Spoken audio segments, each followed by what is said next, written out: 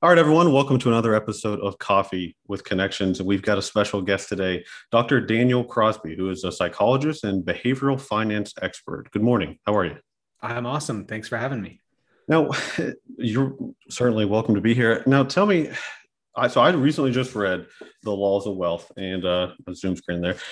First of all, phenomenal book. I mean, I thought it was one of the most I don't know. I've never quite read an investing book like it. I would say it really felt like it was a behind the scenes point of view of what makes humans tick when it comes to investing and wealth and the stock market and security selection and whatnot. But my question is, how long, like, all the immense examples and research and whatnot you cited in there, how long did that take you to compile and then formulate your own thoughts around it?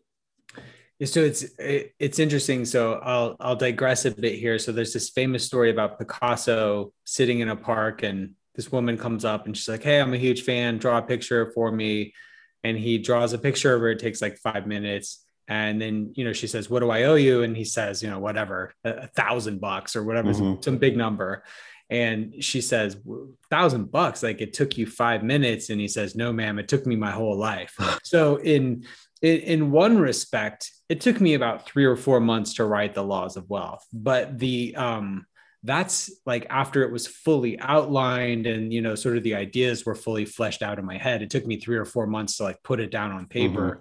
But years. It took me years to Right. sort of figure this out. And I wrote a book after that called The Behavioral Investor, and I'm excited to write my next book, but I'm Mm-hmm. still compiling, all these years later, I'm still Mm-hmm. compiling, notes for my next book. So 3 or 4 months to write, a lifetime to think up. No, that makes perfect sense. Well, and we'll dive back into some of the details because, I mean, as a financial advisor, I've found The Laws of Wealth just immensely beneficial for my own sake. But then if you were just a novice investor, I think it's an incredible book to read to inform yourself. And we'll jump back into it. But I want to ask you, when you, because your position, and I would say, and you would maybe, I'd like to hear your thoughts on it. It's almost like there are very few people, I think, that in your position, because you, in one hat, you're a clinical psychologist, correct? And correct me if I'm wrong with that terminology, but then also an advisor and also a behavioral finance expert. Now, when you grew up and you dreamed of a career, was one of those or both of them kind of your goal? Or how did you evolve, I guess, from in being this dynamic type of work and employment and passion?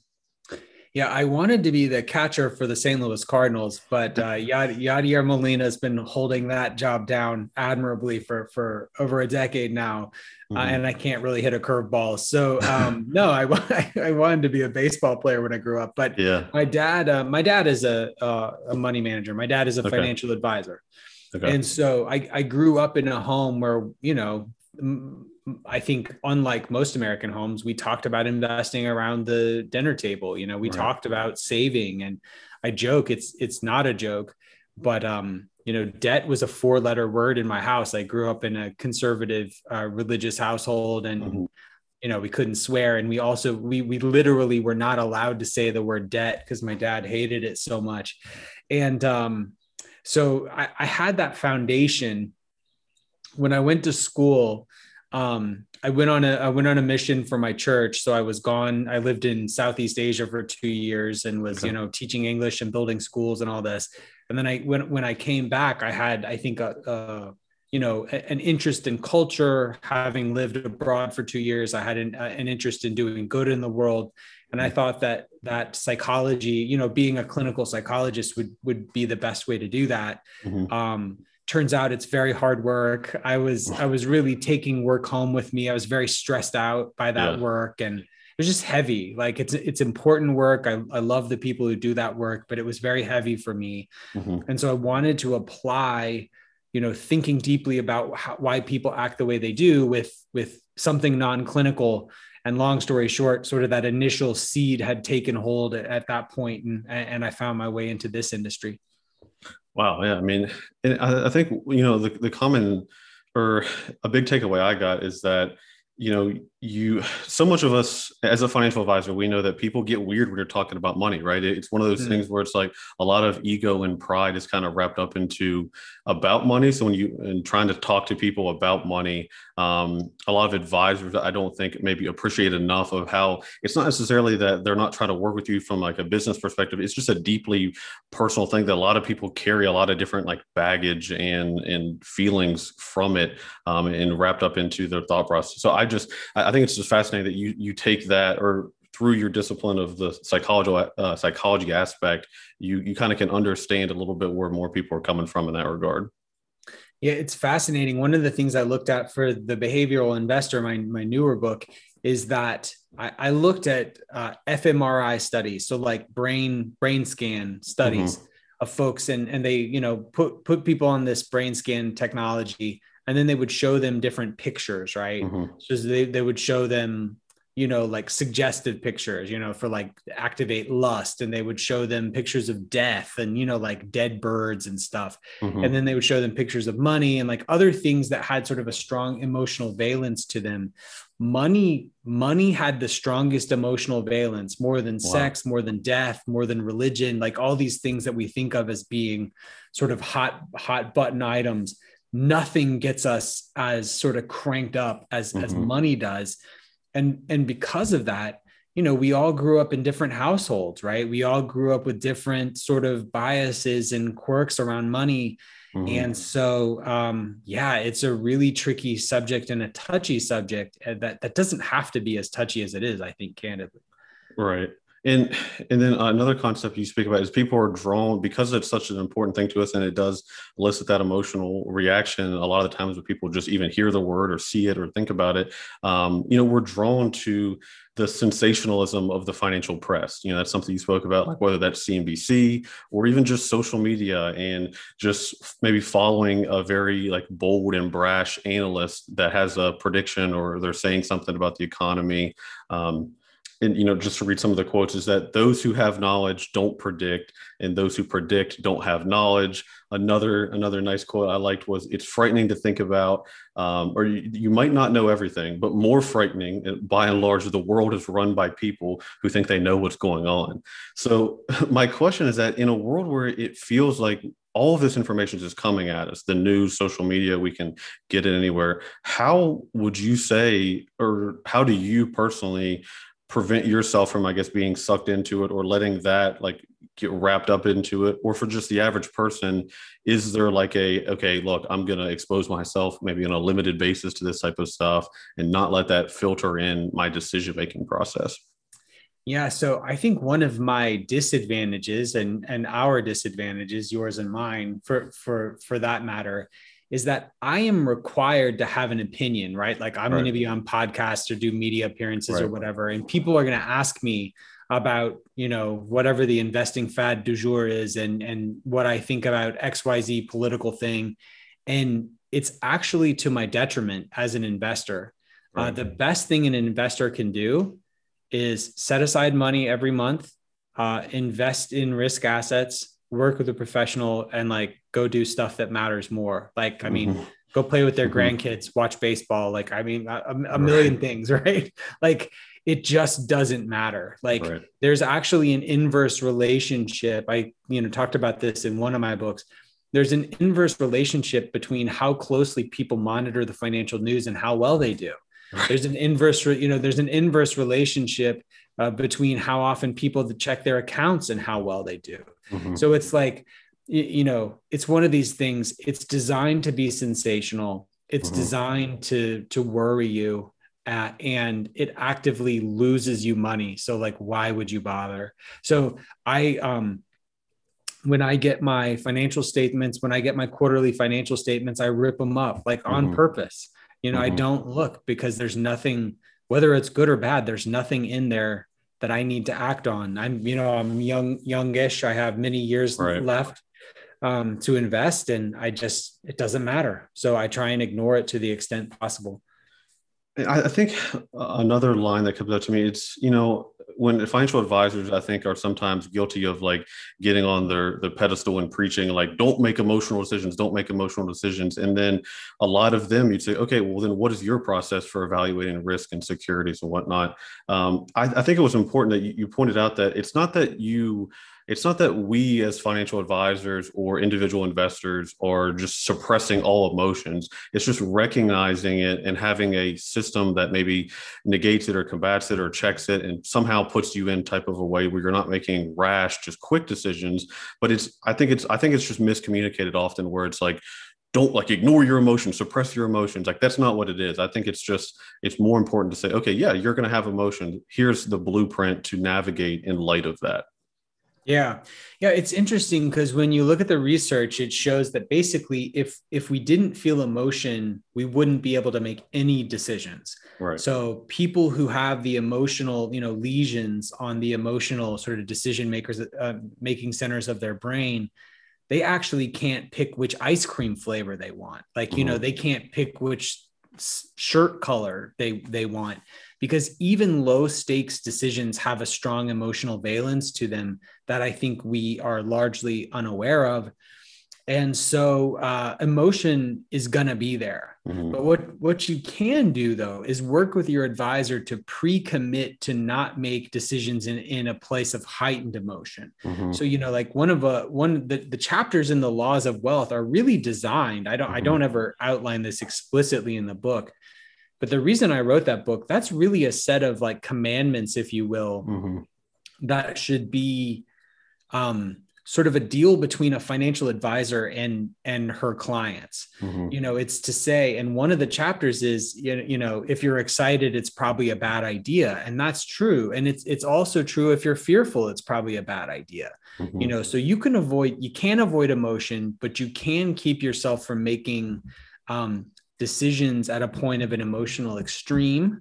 The addiction literature, like the 12-step programs, they have an acronym called HALT. So it stands for hungry, angry, lonely, or tired. Okay. And they say, you should never make a decision when you're you should halt when you're hungry, angry, lonely, or tired. And the same thing is true of financial decision making. If you find yourself very cranked up about an idea or very fearful about an idea, it's probably not great. Wow. I mean, I like that a lot. So those HALT, that makes sense. Yeah. Now, and talk to me about, your thoughts where it's like, if you, a financial advisor, I love the questions that you would say, like, this is what to ask your financial advisor. And one of the things in particular was, if it feels like their response to their like investment approach is long-winded, rambling, and trying to be overly nuanced, then statistically, or I don't know if it's statistically, but that is more likely to be like reflection of like an untrue statement, or maybe just over the top or hot air, that you should be able to boil to like the real knowledge is right. It's understanding something complex, but then being able to portray it simply and communicate it simply. How do you find, or most advisors, because a lot of the financial advisors that I'm connected with are thinking about this, is there a piece of advice you would say to advisors? Is it not to boil down your services into like the cliche elevator pitch, but is there, like, when you speak with advisors, what is it that you often like try to have them communicate, I guess, about their process, hopefully if they have one, but how do you frame that, I guess, when you're talking out with the world? Yeah, so I mean, you make a great point there, and I say basically, this was my wife's favorite part of the book, right? So my wife doesn't work in finance, and she read the book, I think, to just kind of be nice to me. And so I said, look, what is the favorite part? What was your favorite part? And she was like, oh, the checklist for choosing a good advisor. Right. And I'm like, really? Like, like there's all this, there's all this complexity and there's all this good stuff, if I do say so, in the book. And I'm like, that little 10-part checklist was your favorite. And she's like, look, if you got hit by a bus, like, and I had to like figure out who to have manage our money, like that was reassuring to me. And so the thought there is a couple fold, right? So the first of all, if you ask an advisor, like, tell me about your process for managing money, right? You're measuring a couple of things. First of all, you're measuring their ability to educate, right? Okay, they're going to teach you, because part of their role is to educate you about how capital markets work and what you should be doing. So that's one thing you're measuring. The other thing you're measuring is if they have a process at all, right? because candidly, some folks don't. And there's lots of ways to skin that cat. Like, value investing has worked, like momentum investing can work, like active can work, passive can work, lots of things can work. but you need to have a philosophy, and it needs to be sort of undergird by something that folks can believe in. So basically what you're doing is, seeing if they're good educators, seeing if they've thought it through, and then seeing, allowing you to kind of check it. In markets, complexity tends to be the enemy of good returns. Like, Morningstar did a sort of a return attribution study a few years back. And the best predictor of equity fund returns was price. It's like, so, I mean, if your advisor says, hey, look, I take your money, I try and not ding you on fees and spread it around, like that's pretty good. Like, I mean, that's like a pretty, that's a pretty good approach. So you're measuring a couple of things when you ask that one question. Mm-hmm. Yeah. Now, not to get into the weeds, but some of the financial advisors would appreciate this. And it's, I think it's, you outlined a lot of advisors or individual investors fall camp to just kind of this active versus passive like camp, and almost just like picking a side and then kind of defending it like it's like, oh, like I'm passive, like it's, of course, like, are you kidding? It's passive investing. That's what we do. And then on the active side, it's like, oh, well, no, because I'm passive, you're just buying an index. We kind of pride ourselves on the active management side of it. And I love what you pointed out. It was very shocking in your level of analysis that the S&P 500 doesn't actually seem that passive when you consider how different companies are placed into it, essentially by a committee that's it's really unclear the metrics in which they do it. And they're actively picking in. I don't remember the exact details, but over time they've shown to maybe pull in just like not hot companies, but companies that have an interest or are actually oversold to a degree, and then you end up getting an oversold group of companies where that's like the worst time to buy it because they've become large and overpriced. I thought that aspect and that analysis was fascinating, that I don't think a lot of people dig that deep enough to truly understand passive versus active. Well, my goal with writing those portions of the book was to just make everyone angry. Like, so no matter no matter if you're, the most hardcore active enthusiast, the things that I'm suggesting in the book are going to be a little more measured than probably you think. And if you're a hardcore passive enthusiast, the things I'm suggesting are heretical because I'm suggesting that active management can add some value. So yeah, one of the things is that the S&P 500 is not like, mined from the earth in its perfect form. Like, it's put together, right. Like, it's put together by a group of people with hangups and foibles, just like the two of us. And they do dumb stuff. And like, one of the things that they do is that they have tended to capitulate to public demand for hot stocks that are, on average overpriced and kind of frothy. So right. They did this with the .com bubble. They broke their own rules against adding unprofitable companies to add, some of those tech names that got creamed. I'm not saying it's good or bad compliance, don't yell at me, but they recently added Tesla, which was, Tesla trades for, Tesla trades for more than its next 12 nearest competitors, despite the fact that they make, 121 times fewer cars. Right. So like, will Tesla continue to go to the moon? Will they grow into that valuation? Maybe, like, I don't know, but like right. You'd be hard pressed to argue that today Tesla isn't a little expensive, by traditional metrics, but they put it in because people love it. Right. They like trading it, and it's a sexy headline. Yeah. And just, like, we're both the uber cautious, the SEC and FINRA. We're not making investment recommendations, of course, here. Please consult a professional for security selection and financial planning. Let me switch gears. Let me get your thoughts on how closely do you follow, or did you follow, this whole the GameStop situation where, you essentially had like an underground group of folks on the internet, Reddit and specifically, run up a stock that they felt like was, being pushed, being shorted by the quote unquote hedge fund, and almost representative of like old money, institutional money, a different class of investments. And then you had this, crazy market phenomena where, the price was driven way up. And I think now I don't follow it as closely. Do you, from a behavioral standpoint, because the market side of it, and a lot of people were angry that certain trading platforms limited trading. It's like, okay, well, who were they trying to kind of help more in that favor by limiting trading? That's a whole nother discussion that gets into some in the weeds SEC type stuff. But from a behavioral aspect, do you think, I'm going to just stop there. Like, where are your thoughts on that in general, and why do you think, I guess, that occurred from a human level? Yeah, so I followed it very closely. I barely slept a wink that like week, the week when it was most insane. It was like my Super Bowl. I mean, I was just Right. up following it. I was up like into the wee hours of the morning reading Reddit forums and stuff. So I followed it super closely. And, I think there's a couple of things that contribute. First of all, some of this stuff is just old behavior, right?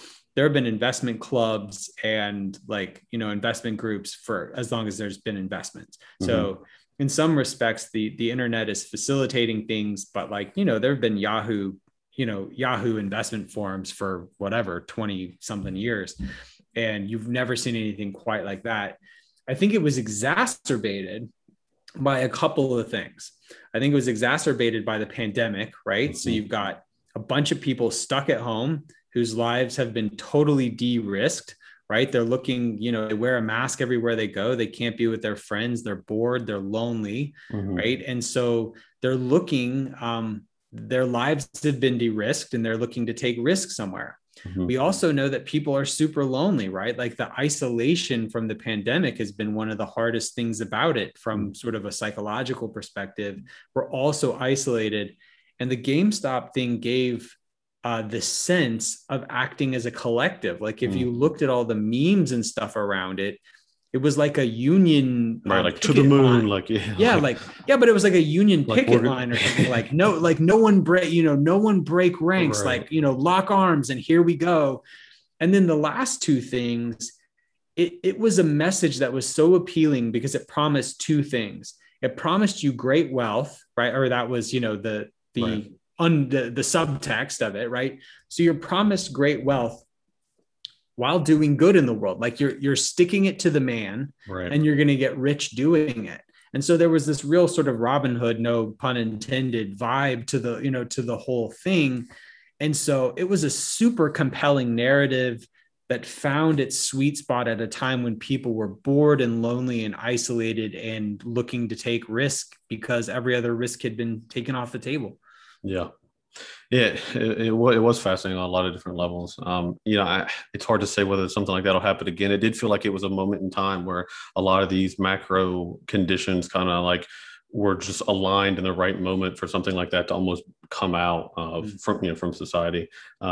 How closely do you follow cryptocurrency and Bitcoin and the impact of that on like traditional capital markets? I mean, you're slowly starting to see more institutional firms, come into the space, kind of embrace it. I think Jamie Dimon, like 2 years ago, like very dismissively said it was nothing that he would ever consider doing. And then, they played the clip to him. I saw it recently, a couple of months ago in an interview, like, hey, now what do you think about it?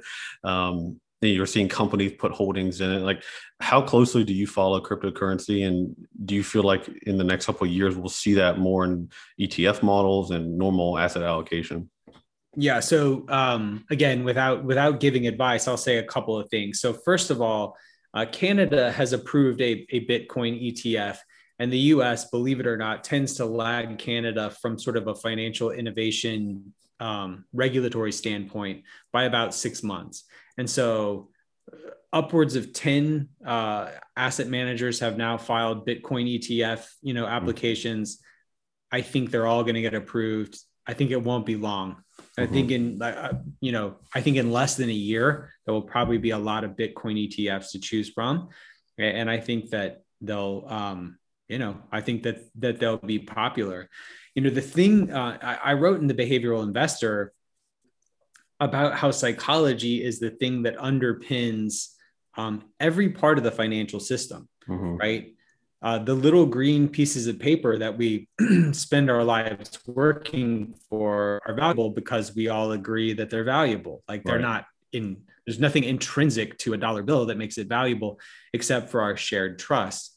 And so in that same respect, the more people believe in Bitcoin, the more legit it gets, there's nothing that underlies it intrinsically that makes it Mm-hmm. value besides the trust of the people who are spending it. Now that sounds like a diss. It's really not. I mean, you could say the same thing about just money. And Right. so I think, there's something that Nassim Taleb has talked about a lot called the Lindy effect, which is the longer something's around, the longer it's likely to be around. So like, Mm-hmm. a book like the Iliad or the Odyssey, it's been around forever. It's likely to be around, it's been around for hundreds of years. It's likely to be around 100 years from now. And the truth about Bitcoin is the longer it can stick around, the Mm-hmm. longer it's likely to stick around, because I think it's already outperformed. I think it's already exceeded the expectations of what some people thought.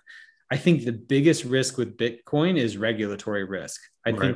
I think the U.S. government could come in and try and make some noise about Bitcoin. Right. And a lot of the biggest mining operations in the world, the Bitcoin mining operations, are in China. So Right. I think that there's some political risk there, but I also think that psychology is central to understanding every facet of Bitcoin. Yeah, and I actually just saw is Peter Thiel, the one of the co-founders of PayPal and Palantir and whatnot, actually just was kind of expressing that view that because of so much of the mining of it is in China, at what point do we consider it, like a geopolitical risk and basically financial warfare type tool? Not that maybe it was designed for that, but just how it's equivalently kind of become positioned. I always thought, I was a believer, at least a couple of years ago, that it would be very tough for a government to fully embrace something that like essentially cuts them out of the process. Like if I can pay someone clear across the world and we can exchange economic value and there's no way for a middleman to tax me, regulate it, and control it. Governments, in nutshells, don't like that, right? It subverts a lot of the power of taxes and purchasing and whatnot, and for their own currency. I don't know. It's a fascinating space, and it's like I said, certainly it's not in no investment advice or whatnot, but it's fascinating. I do think it'll continue to potentially disrupt the entire financial services, banking and whatnot for time to come. Yeah, the thing about it is, I think some of the biggest promise for Bitcoin is for people in places with crazy inflation, or people who live in countries with like crazy inflation, or people who live in countries without stable economies, or people who live in sort of totalitarian regimes. I mean, there's a lot of places where you could be extremely wealthy, and some jackbooted gentlemen are going to kick down your door and take your money and give it Right. to the government. So I think for people who live in developing countries with developing economies, Bitcoin has an enormous amount of promise. But in a place like the West, or in a place like the US, which has a developed economy, Uncle Sam is going to be very angry about being Right. cut out of the process, like you said. So great risk, great promise. Mm-hmm. Yeah, and even just broadly, the cryptocurrency in general, right? Ethereum and all the different altcoins, like the power of, like you said, of empowering folks that maybe are in a situation where they're not extremely reliant on their native currency or source of wealth generation. If they can make money and they have skills and they can use the internet to create wealth for themselves, it's going to be hard to tell them not to do that. It's going to be hard to stop them from doing it. Um, let me ask you one last question, because at Centurion. We work with entrepreneurs, executives, and newly independent or divorced women, or widows and whatnot. That's kind of our three lanes of working with financial planning. But specifically to female versus male, have you had any profound research on the way male versus females identify risk or tend to invest their money? Have you ever looked into that, I guess, extensively? Yeah, I have actually. So, let me speak to it from the behavioral standpoint first. Like, shout out to the women, because they do everything better. Like, Mhm. women are better investors than men, as professionals, as retail, like sort of mom and pop investors. Women are Mhm. better than men. Professional women investors are on average better than men. Um, Women are less likely to go to cash. They're less likely to emotionally trade. They're more likely to diversify. Like, I mean, they do everything better. Like when you Hmm. look at, sort of behavior around that. I think it's a common misconception that women and men have dramatically different risk tolerance preferences. That's not the case Okay. in the research. But one of the things that we do see is that women and men have a confidence gap. So men are worse at managing money, but more confident about their ability to manage money. Women have better skills, but less confidence. Wow. But what's interesting is younger women, so like women in their early 20s, say, have the same level of confidence now as men their same age. So that confidence gap with women is shrinking, I think, as society comes around to better ways of thinking, and as we start to socialize women as equals and not the way that they've been socialized historically, which has sort of disenfranchised them Hmm. from the process. So, yeah, risk tolerance is about the same. Women's investing chops tend to be better, and I think that you're seeing the confidence gap shrinking.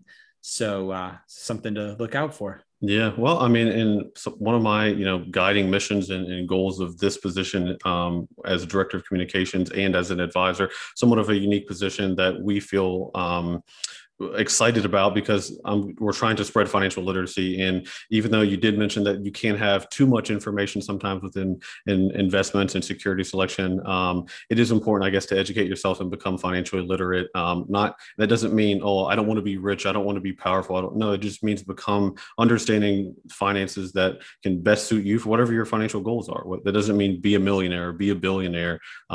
Being financial literate can help you live a more have options in your life, flexibility, maybe tend to help you family members or health outcomes and whatnot. So something we're passionate about is spreading financial literacy, and it's something that you're clearly doing with your work. So I certainly appreciate you coming on. I think all of your work is amazing. I've been a follower for a while. I'll make sure to link everything in the comment section when I post this out of all your work. But thank you, Dr. Crosby, for coming on today, and I appreciate you, and hopefully you have a great rest of your year. Yeah, my pleasure, man. Thanks for having me on.